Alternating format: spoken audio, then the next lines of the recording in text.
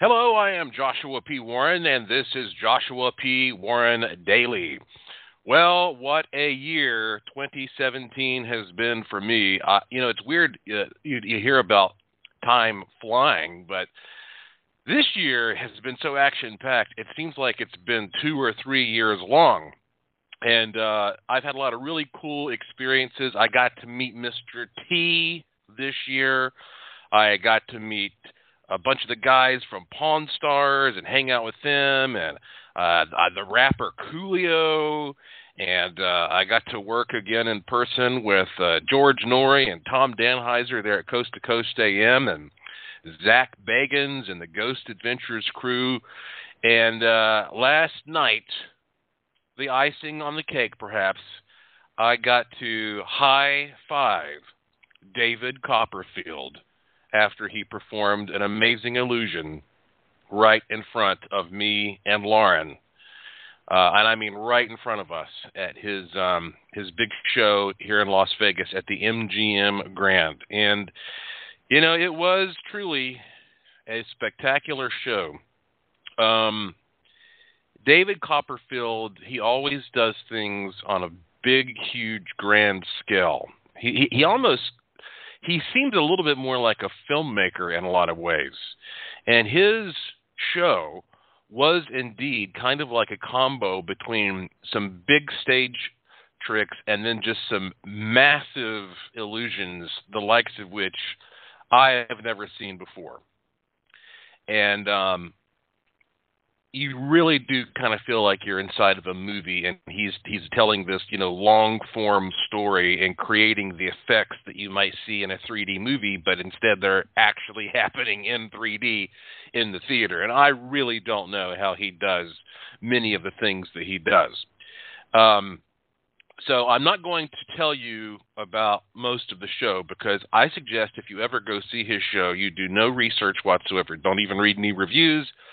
Have very little idea about what's going to happen, and just go in and let him just dazzle you and surprise you.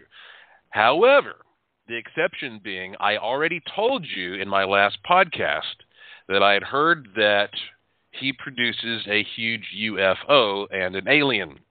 And so, given the time that we're in right now, where there is all of this talk of disclosure and life being out there and the government revealing things and back engineering stuff, etc. I am going to tell you a little bit more about that part of the show. It is true.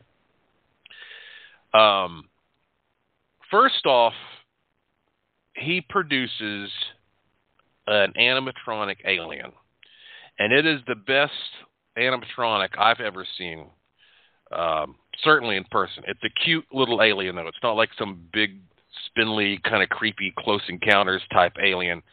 It's a cute little alien, and the alien plays a big part in the show. Actually, I mean, this is a completely independent animatronic. It's not like that. It's sitting there hooked to a power supply and can't move around. Now, this thing, it's mobile.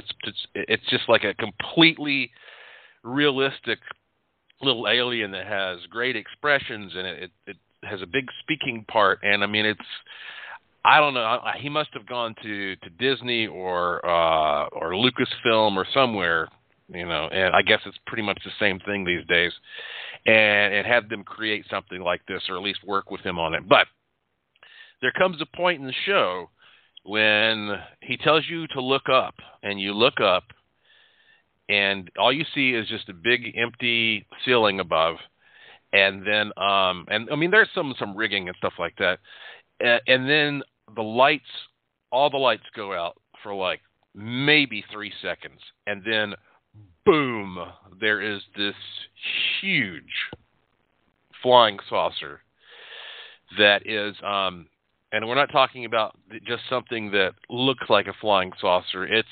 It's a physical prop. I mean, it's a huge saucer-shaped thing where there's fog and smoke all over the place, and the lights are beaming through all of the dense air. And this thing, it flies very slowly and methodically over top of everybody's head. I mean, like, it came right over my and Lauren's head. I mean, so close you almost felt like you could stand up and possibly touch it. And then and of course, everybody is gasping with amazement. And then it flies down, and it flies onto the stage and then backstage where it disappears. And so, look, let me just say something. Again, I don't know how he did that, and that wasn't even his most amazing effect. But if you were outside and you looked up and you saw that, you would swear for the rest of your life that you had seen some type of an alien spacecraft. I'm sure of it. I'm sure of it. So David Copperfield has figured out how to make a UFO appear and disappear that would absolutely convince you it's the real physical deal. It's not an optical illusion or anything. If it is, then I can't believe it. So kudos to David Copperfield. I even sent him a tweet earlier and said, hey, are you working with the government? So, but well worth it. And that's all I'll tell you about the David Copperfield show. Hopefully you'll get to see it yourself someday. Now, moving on. It's inching closer and closer to Christmas. And so I guess I better go ahead and get back into some of my Christmas content that I wanted to tell you about. And you know what's funny? I struggled a little bit about whether or not to tell you the story that I am going to tell you. And I say that because at Christmas time, the idea is to expose yourself to stories of cheer and warmth and goodness and charity and generosity and, all the positive things. And I guess because that I'm always looking into spooky things and I'm thinking a little bit differently than most folks, I also am aware of the dark side of Christmas.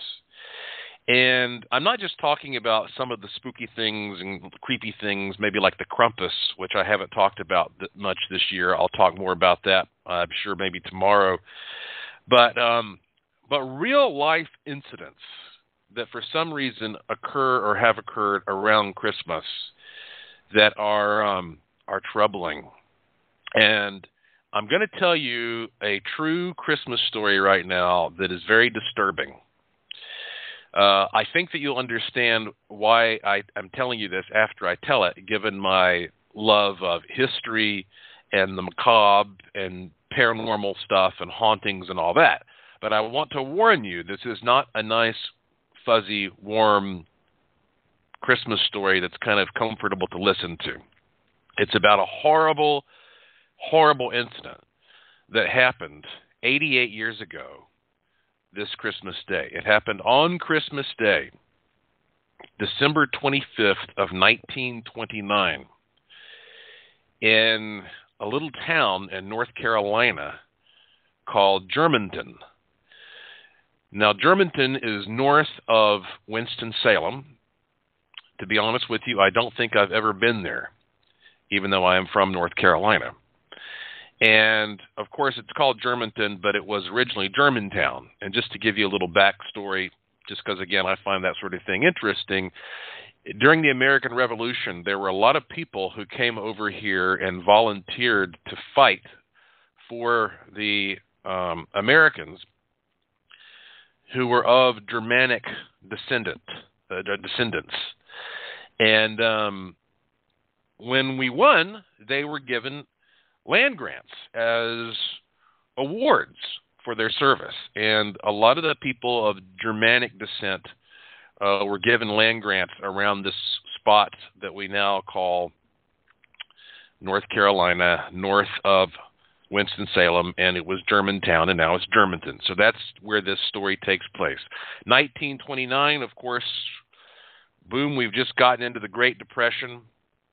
And so not only were very, very difficult times ahead, but a lot of people were already having a lot of trouble. And one of those men who was having trouble was named Charlie Lawson. He lived there in Germantown with his family. He was a sharecropper, 43 years old. And I'm going to tell you about his family real quick. He had a big one. let's see, he had a wife and 7 kids. So, again, he was 43. His wife, Fanny, was 37 at the time of this incident. And their 7 children were Marie, who was 17, Arthur, who was 16, Carrie, who was 12, Mabel, who was 7, James, who was 4, Raymond, who was 2, and then a little 4-month-old baby named Mary Lou. And shortly before Christmas, there in 1929, Charlie Lawson took his rather poor family into town to do something that was unexpected. He bought everybody new clothes and then had a family portrait taken. So I think you can tell where this is going. He was recording his family one last time. So on the afternoon of December 25th, he did something else unusual. His wife and daughters were in the house fixing Christmas dinner, and he told his oldest son, 16-year-old Arthur, to run into town to run an errand, to go to some shop and pick up something. And Arthur thought, well, that didn't make any sense. He says, look, it's Christmas. Everything's going to be closed. But his dad, Charlie, said, don't argue with me. He just insisted. He says, go into town and run the errand, okay? And made him go, made him do it, no matter how nonsensical it seemed. So Arthur shrugged and went off to run the errand. He would be the only one of the family alive by the end of that day. Because after Arthur left, Charlie Lawson got a shotgun, and first he shot his daughters, Carrie and Mabel, as they were setting out to their uncle and aunt's house. He waited for them by the tobacco barn, and when they were in range, he shot them with a 12-gauge shotgun. Then he ensured that they were dead by bludgeoning them, and he placed their bodies in the tobacco barn. Afterward, he went to the house, and he found Fanny on the porch there. That's his wife. He shot her on the porch. And as soon as the gun was fired, Marie, his oldest, the 17-year-old daughter, she was inside and she screamed, while the 2 small boys, James and Raymond, tried to find a hiding place. Well, then Lawson came inside. He shot Marie. Then he found that he shot the 2 boys. And then last he killed the baby, Mary Lou. It's thought that she was bludgeoned to death. Now, of course, everybody in the community hears this commotion. And a lot of the neighbors and family members come over. And by the time they get there onto the property, obviously they're absolutely horrified to find the whole family dead. And in fact, he has laid the family members out with their arms crossed on their backs with rocks under their heads. But Charlie Lawson himself is nowhere to be seen. So here we have 7 people dead here, okay? Because you have 6 kids and the wife, 7 people. And as everybody is trying to figure out what the hell has happened on this property, they hear, boom, another blast, another gunshot out in the nearby woods. And so they go out to the woods, and there they find Charlie Lawson, who has committed suicide, shot himself in the head, and he was laying there next to a tree, and there was a bloody circle of footprints worn all into the snow around the tree. And so it appeared that he had been pacing around the tree for a while before taking his life.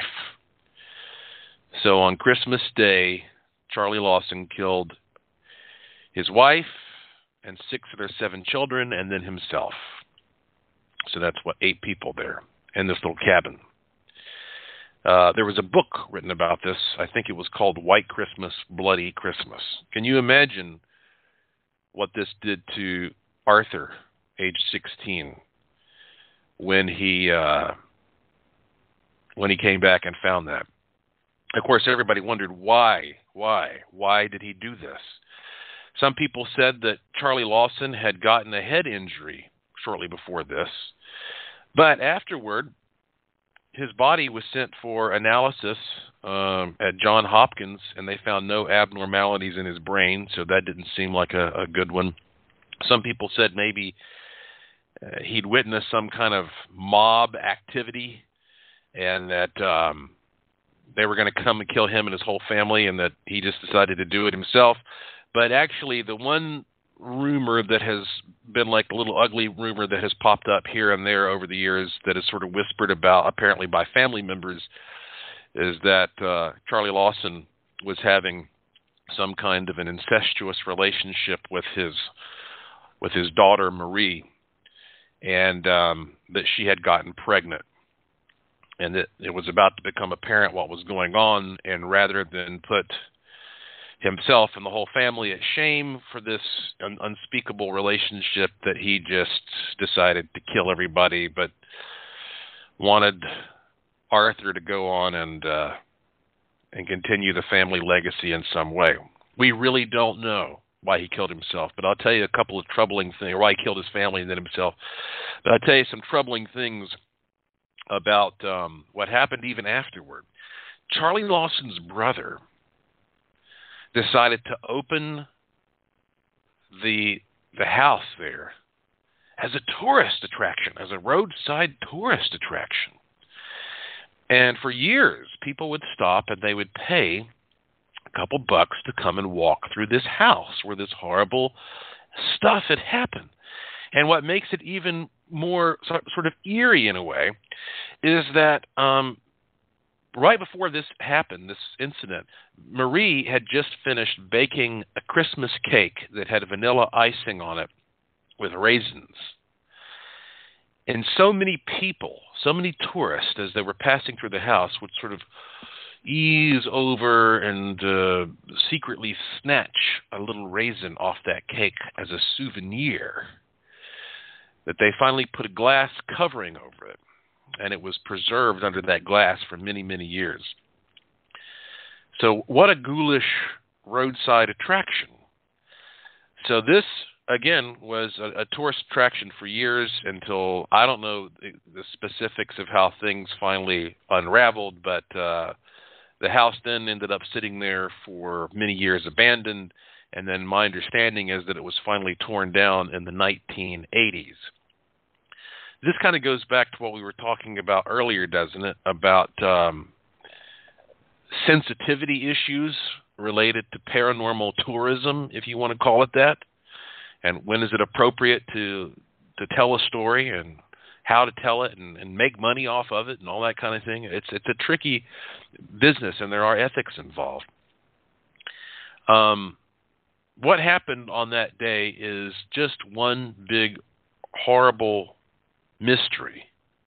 But you might wonder, well, what happened to Arthur Lawson, that 16-year-old son who was allowed to live? Well, seems like there was some kind of a curse upon that family, because when he was 32, he was killed in a car accident, leaving behind his wife and 4 children. A tragedy all around. I told you this was not going to be a warm and fuzzy Christmas story, but every Christmas since this incident happened, not too far from where I live in North Carolina, I think about it, and I take a moment to, I guess, send out some kind of a prayer to the victims of that horrible tragedy, and it reminds us in a way that no matter how great and positive and warm the world tries to be, there are always going to be twisted people in the middle of it somewhere who are going to do something messed up. But now I know that a lot of you who listen to this podcast, you listen in North Carolina, and I've never been to that site where the Lawson House stood. But if any of you have, or if you're near there and it's not off limits, I'd love to hear about any kind of paranormal experiences that you may have had near that property, especially right around Christmas time, because this would be a perfect example of an anniversary haunting, something massive that replays itself on a certain date every year. And yes, this December 25th, it will be 88 years ago, but sometimes these things go on forever and ever. So, if you do want to share some info with me about that or anything else, my website is joshuapwarren.com. And you can just scroll to the bottom to find my email address. I also want to repeat something that I mentioned yesterday, and that is that one of the things I've been doing here in Las Vegas is working on producing my own amazing, mind-boggling event here. And we're putting the finishing touches on it. Everything looks like it's going to be a go, and it will be sometime, it looks like, around mid to late May of next year, 2018. That's all I can tell you for now, because this is such a big event. There are still some contracts that need to be finished up. But if you are planning some kind of a big event for 2018, like a trip your family is going to take, I hope that you will consider setting aside this. It's like a save the date kind of thing. Save mid to late May of 2018 to come here to Las Vegas and experience something with me that you will find, I believe, truly life, and I will even say reality altering. So I'll just plant that little seed for now, and I'll give you more details as soon as I can. So I hope that whether you are digging into the paranormal or good old-fashioned traditional Christmas fun, that you are having, one way or another, an enjoyable holiday season, and you've got yourself in the proper mindset as you shift into the upcoming year. Again, this daily is called Joshua P. Warren Daily. I do this podcast about every day. It's always short. It's always free. If you go to my website, joshuapwarren.com, there is no period after the P there. If you go to joshuapwarren.com, you will find all kinds of interesting content to dig into. I hope you will do that. I hope you'll email me if you have any feedback. And I have a lot of stuff that I'm going to be talking to you about. I think tomorrow we're going to dig into Krampus. You know what that is? Yeah, if not, you need to. He's kind of like the evil version of Santa Claus. That's putting it lightly. All right. Thank you for listening. Thank you for staying curious. And I will talk to you again soon.